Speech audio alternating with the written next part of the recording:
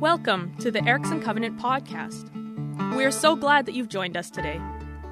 We confess that we don't have all the answers, but as a community, we seek to find and follow Jesus and to discover daily the life he has always wanted for us. We hope this message will be encouraging and will inspire you to take the next steps on your spiritual journey. If we can help you in any way, please connect with us. The easiest way is through our website at ericksoncovenant.ca.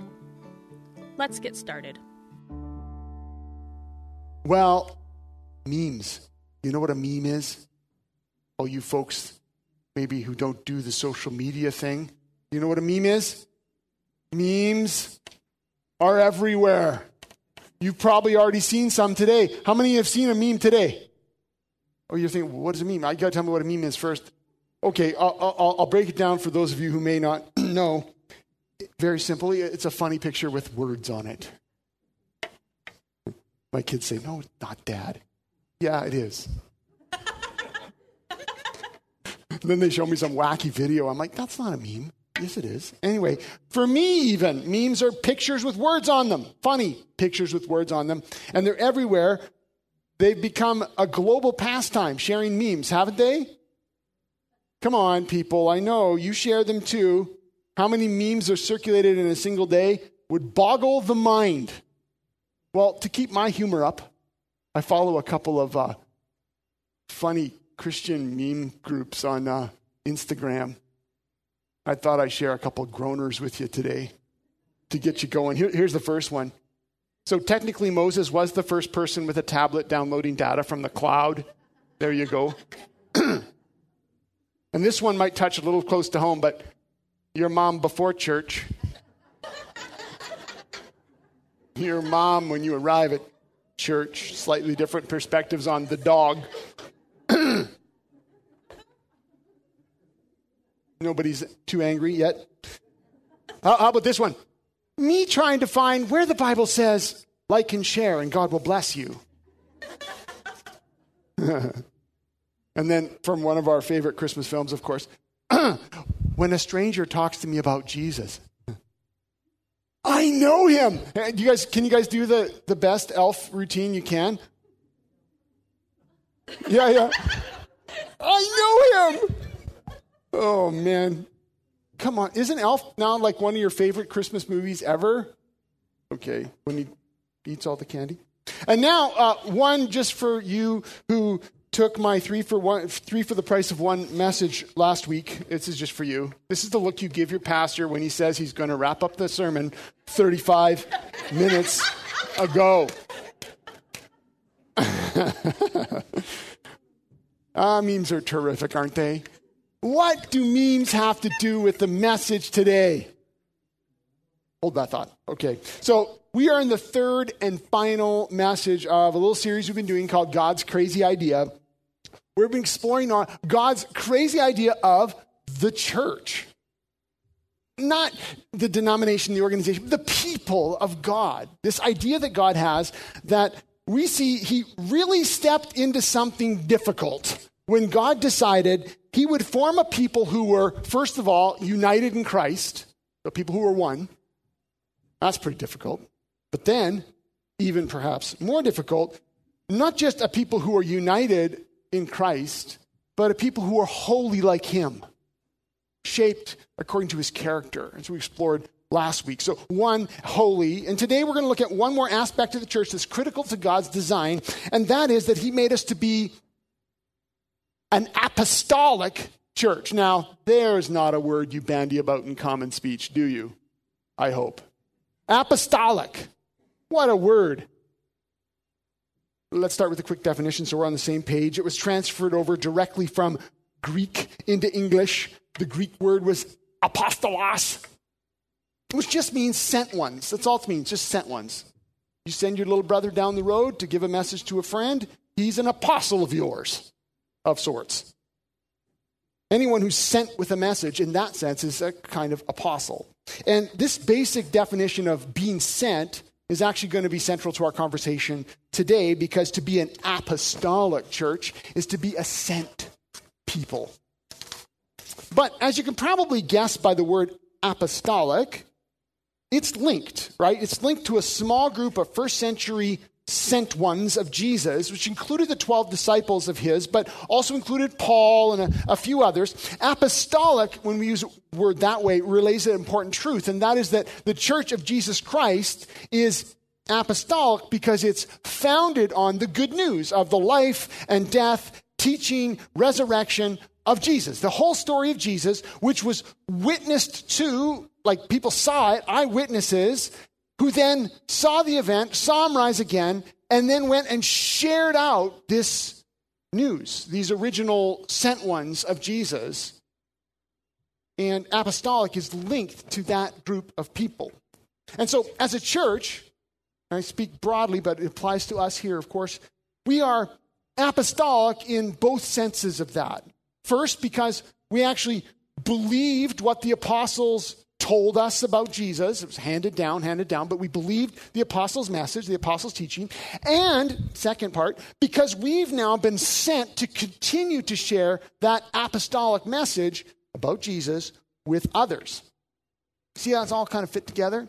But it's the second sort of side of that definition of being sent that we're going to be focusing on today.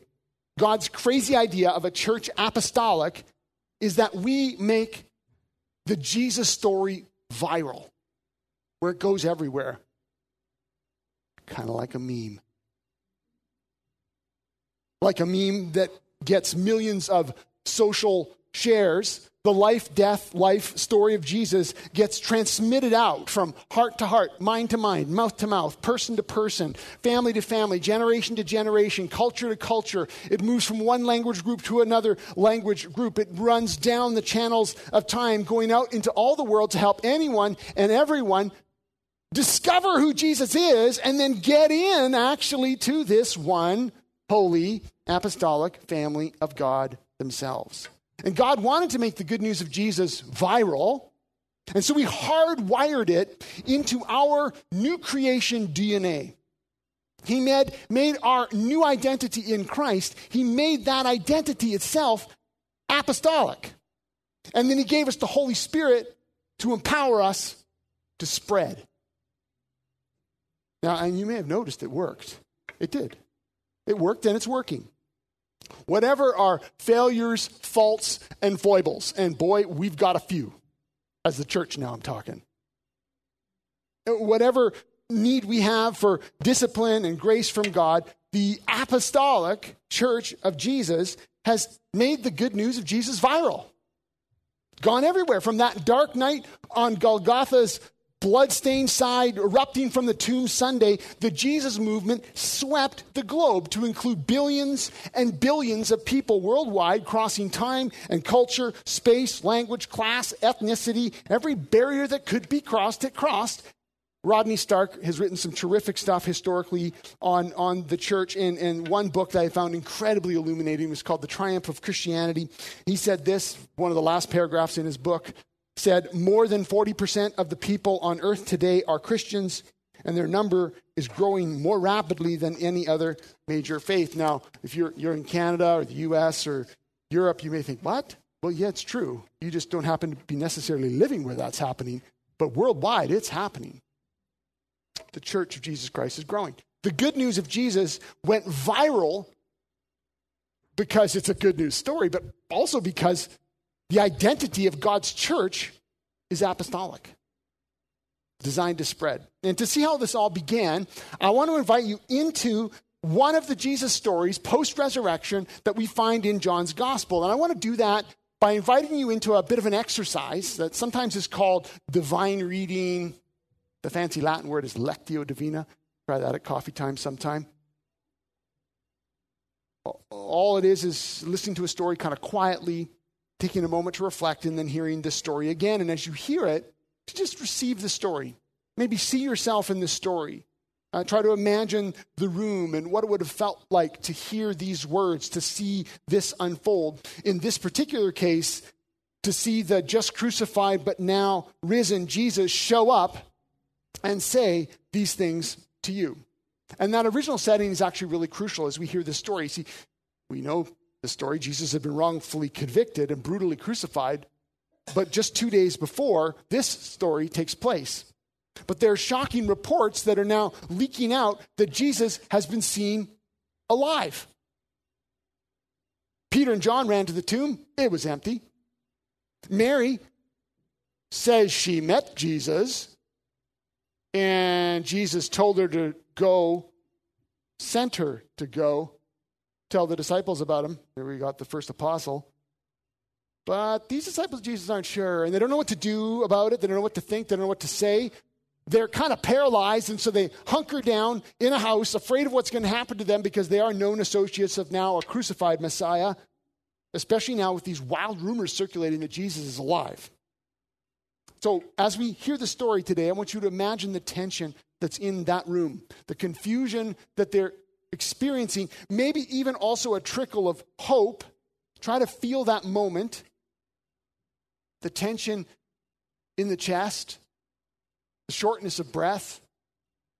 I mean, what would you be doing? You'd be kind of standing, sitting, laying down on the floor, trying to relax, breathe, curl up. What would you do?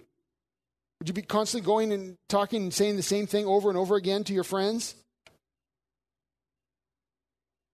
Would you be over there with Peter with his head between his knees, trying not to puke? What kind of questions would be running over and over in your mind and heart? Would you be sort of jumping at the sound of any footsteps on the stairs outside, tempted to run? Well, in that moment, feeling crushed and yet a sliver of just a maybe, Jesus pops by. So close your eyes and listen to this story as we hear the story from John 20, 19 to 23. Let me read it for you. So just quietly receive this. I do invite you to close your eyes. You don't have to, but just to receive this story. On the evening of that first day of the week, when the disciples were together with the doors locked for fear of the Jewish leaders, Jesus came and stood among them and said, "Peace be with you." After he said this, he showed them his hands and side. The disciples were overjoyed when they saw the Lord. Again, Jesus said, "Peace be with you. As the Father has sent me, I am sending you." And with that, he breathed on them and said, "Receive the Holy Spirit. If you forgive anyone's sins, their sins are forgiven. If you do not forgive them, they are not forgiven." Just take a moment and sit with that story. Just a moment of quiet. All of us here, all of us online, just take a moment of quiet, sit with that story, and then we're going to hear it one more time.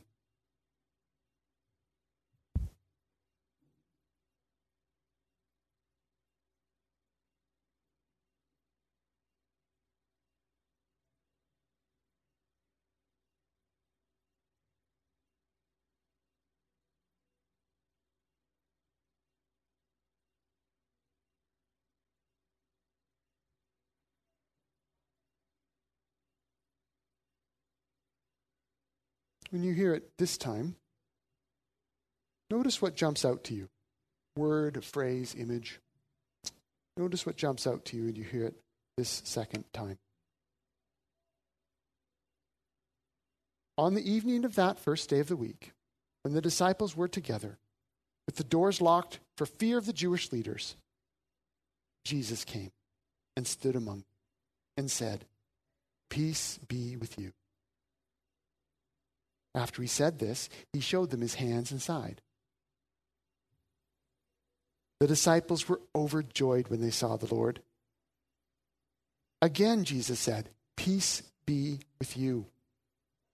As the Father has sent me, I am sending you." And with that, he breathed on them and said, "Receive the Holy Spirit. If you forgive anyone's sins, their sins are forgiven. If you do not forgive them, they are not forgiven." Take another moment of quiet as you reflect, and whatever word or image or phrase stuck out to you that time, just focus in on that for a moment.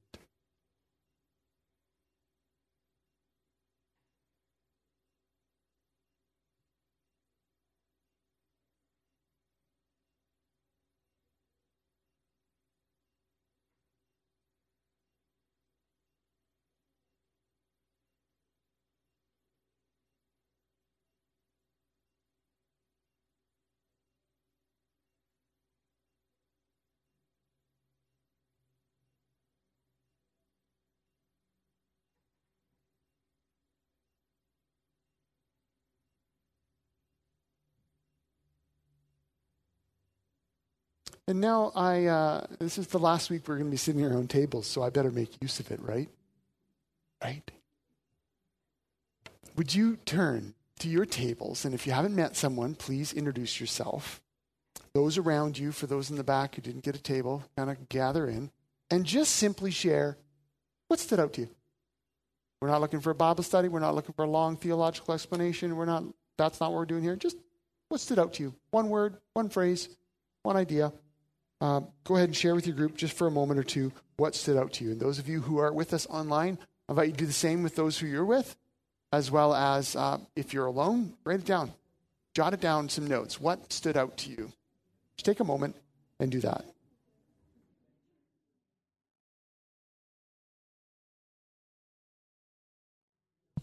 Well, there is a lot going on even in this little passage. I know that. I hope you had a chance to share with each other something that stood out to you. I know that you could spend a long time talking about a passage like this. Hey, that's what small groups are for. So if that just teased you a little bit, hey, I know where you can get some more of that. There is a lot going on in this little interaction of Jesus with his disciples, of course. But in order to understand our identity as apostolic, I want to narrow our attention to the last half of verse 21. As the Father has sent me, I am sending you.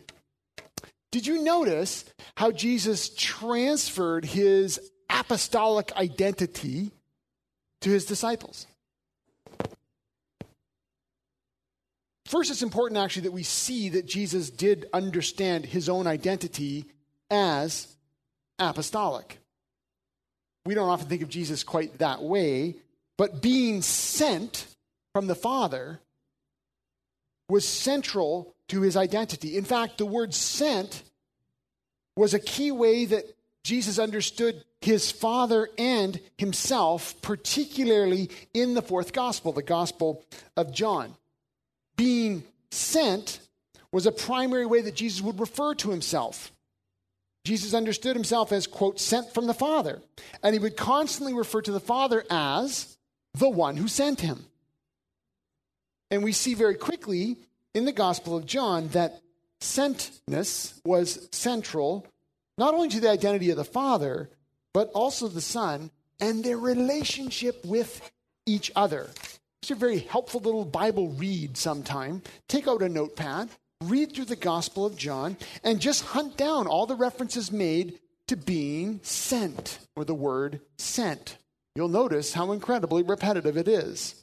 It'll also help you understand the relationship of the Father and the Son much more, which in turn will shape your understanding of the church, being apostolic, of our identity as the sent people of God. But let me give you a little sample of this. This is just pulling literally, I think, like five little examples out of like well over 50 examples from the Gospel of John. So John 4, my food, said Jesus, is to do the will of him who sent me and to finish his work. In chapter 5, Jesus said, by myself I can do nothing. I judge only as I hear, and my judgment is just. For I seek not to please myself, but him who sent me. Chapter 6, the work of God is this, to believe in the one he has sent. Chapter 7, my teaching is not my own. It comes from the one who sent me. And then forward a bit further in John 17, now this is eternal life, that they know you, the only true God, and Jesus Christ, whom you have sent. Jesus is powerfully repetitive on this point, or at least John draws it out in his gospel. At his core, Jesus understands both his identity and the identity of his Father in terms of being sent. I am who I am, and I do what I do, and I say what I say, and I teach what I teach, and I heal how I heal, and I go where I go, all of it, every bit, because I'm doing the will of the one who sent me, and I'm doing it how he told me to do it. And so Jesus, in John in particular, is kind of like, you got a problem with me? You take it up with the guy who sent. It's basically his theme all the way through. And that apostolic identity shapes every action that Jesus takes. We've got to get that kind of clear in our minds, because I don't think this phrase at the end of John, as the Father has sent me, I'm sending you, I don't think it hits us with the right impact if we don't understand how Jesus understood his identity as a sent one, and how everything he did was in relation to that. So now when Jesus flips the apostolic script and applies it directly to his disciples, there's a whole backstory to that. There's a whole lot of power there. As the Father has sent me. Wow, that is just a loaded phrase. As the Father has sent me. In the same way the Father sent me. Just like the Father sent me. And all that means, I am now sending you. What does that mean for us? It means that our identity, the way we actually describe ourselves and what we're doing and what we're pursuing as the people of God, is shaped by this apostolic identity as well. Not some sort of generic way, but in the same way that Jesus was himself sent from the Father. That we have been sent by Jesus, that we're the sent ones of Jesus, that we take on his mission to heal, his mission to proclaim God's kingdom come, his mission to push back the darkness, his mission to love the outcast and to bring life where there has been death, his mission to make the glory of his Father central. That mission becomes central to our identity as his people. So that making Jesus viral and seeing new creation come through Jesus by the Spirit isn't just a job we do or a commission that we serve or some focus that we have. The mission of Jesus to the world is our identity and something that we share in common with all followers post-resurrection. Question for you, just for a quick shout out. What do you think being sent implies? Like, what does it mean that we've been sent or that someone's been sent? Shout it out. What does that mean? Just one word, one phrase. What does that mean? Ambassador. Commissioned. You better do something. Travel. Go forth. Someone else is in charge. In other words, we've been authorized by somebody else. Yep. What else? There's a starting point. Yeah, you're sent from somewhere. Yeah. Mm-hmm. Agency. Yes. Acting on behalf of someone. There's a responsibility there. Yeah. What else? What else does it imply? Yes. Creative. Yeah, that's right. Yeah, go fishing. Yep. But take someone with you. We're representatives, right? You're sent with a message. You're sent with a responsibility. There's a sense in which you're representing the one who sent you. It also can mean that you've been invested with something. You've been invested with an important message. You've been invested with, or maybe time has been put into shaping you or making it so that you can do the job you've been sent to do. You've been trained, you hope. When we look at Jesus' self-understanding of being sent from the Father, when we study that, we hold that. It's one of the reasons why we take the Gospels so seriously. We look at the life of Jesus. As we look at Jesus' understanding of his being sent from the Father and the way that shaped his identity and his action, it brings shape to our self-understanding. As a church, as a whole church, and then, of course, applying to us personally, but always thinking of the whole, that to be sent as the people of God is to be authorized by Jesus to share the good news of what God has done for the world through Jesus. That we are sent to represent God's purposes, his desires, his plan. We're able to live and represent the kingdom of God in the very way that we do our lives. The very way that we interact, the very way that we are living in our family relationships, in our neighbor relationships. We are acting now as new creation images of God who've been given responsibility and have been empowered by the Spirit to actually continue the mission of Jesus to heal to restore, to bring life to the world. To be sent means that we're God reps everywhere we go, 24/7. We represent God, which I think it's at this point, the shoe kind of drops, and let's be honest, we think, okay, you're right. That is a crazy idea, because seriously, what makes you think we're going to do that right? Does anyone think we're going to do that right?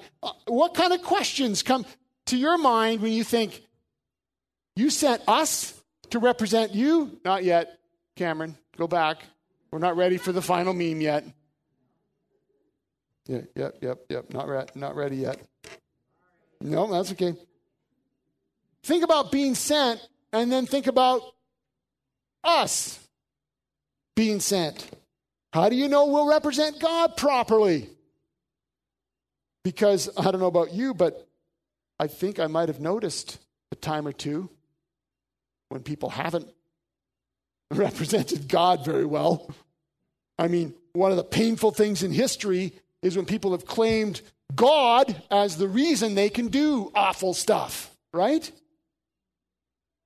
So it gives religion a terrible name.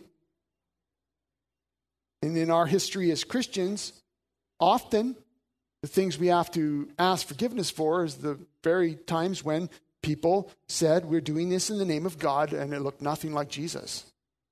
So how do we know we'll represent God properly?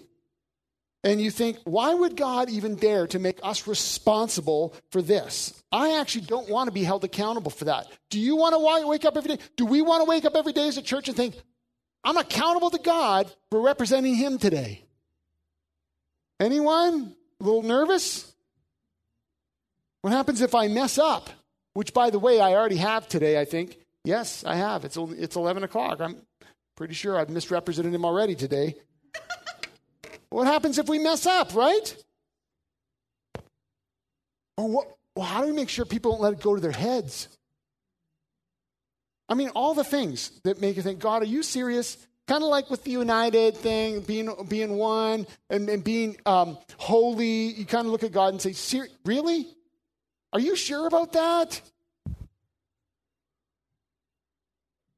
And that's why I think we need to keep reading in the story. I mean, what did Jesus do immediately following this, maybe not transfer, but certainly inclusion, where he took his apostolic identity and said, I'm sending you in the same way. What did he do immediately following that? This is crucial.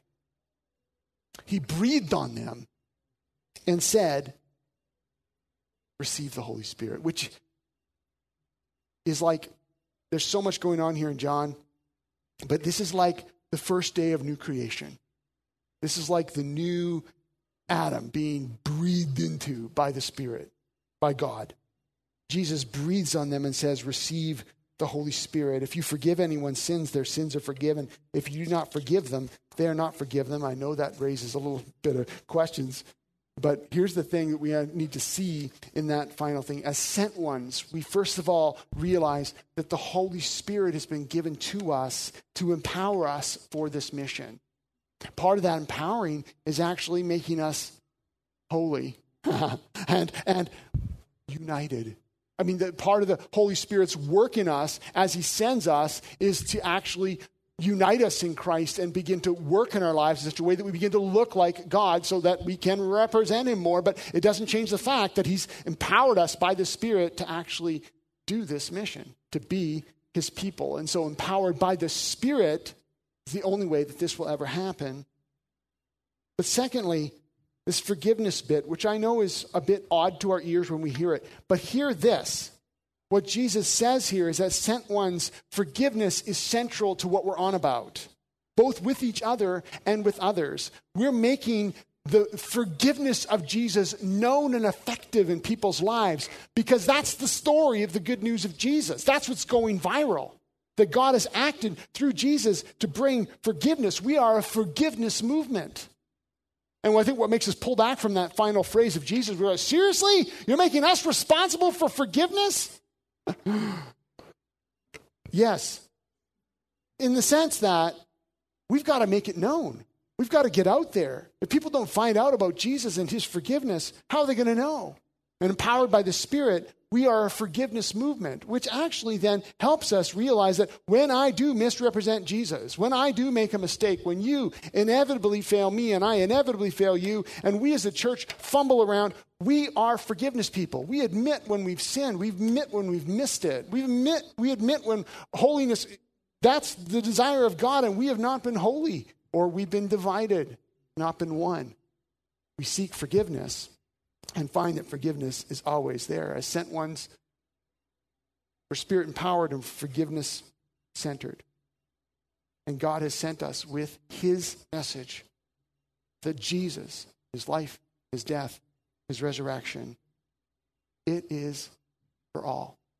And so this is what completes it, the crazy idea of God, that we would be a one holy apostolic church. It's the empowering presence of the Holy Spirit.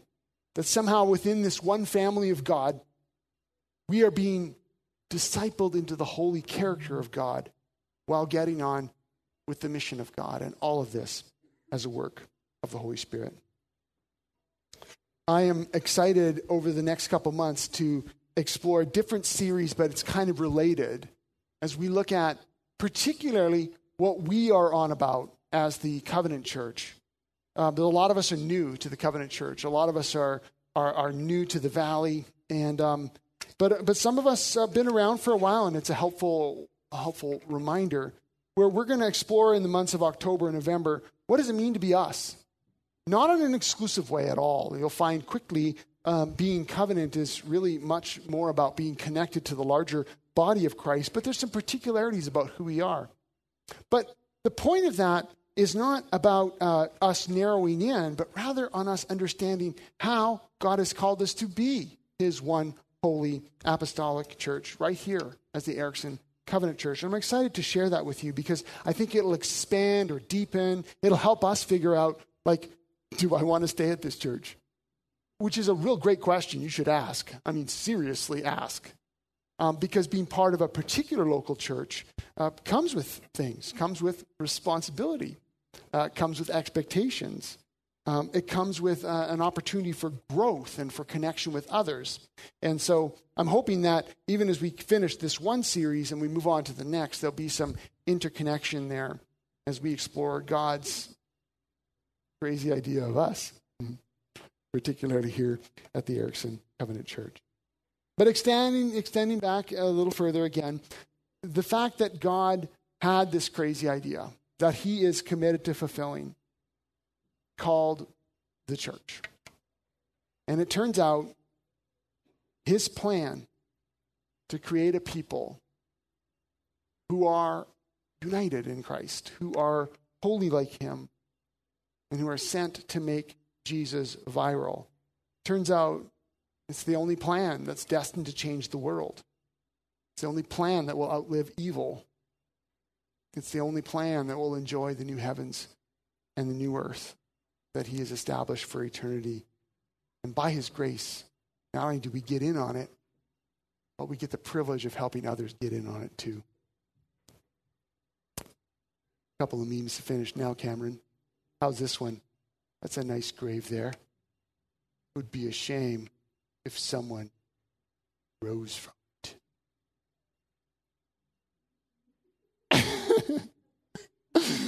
Okay, that is kind of in a theme of memes where they focus in a little closer on this incredibly cliche picture of Jesus. But I thought it was a little. But how about this final one? Go in the spirit of this duck. Do you have a moment to talk about Jesus? We want to make Jesus viral, friends. He's worth it. He's worth it. And through Jesus, people discover life. Thanks for listening in today. We hope you feel encouraged and challenged. If you know someone who would benefit from what you have heard today, please share this podcast. For more information, or if you have questions, you can connect with us through our website, ericksoncovenant.ca. You can also find us on Facebook by searching for Erickson Covenant Church.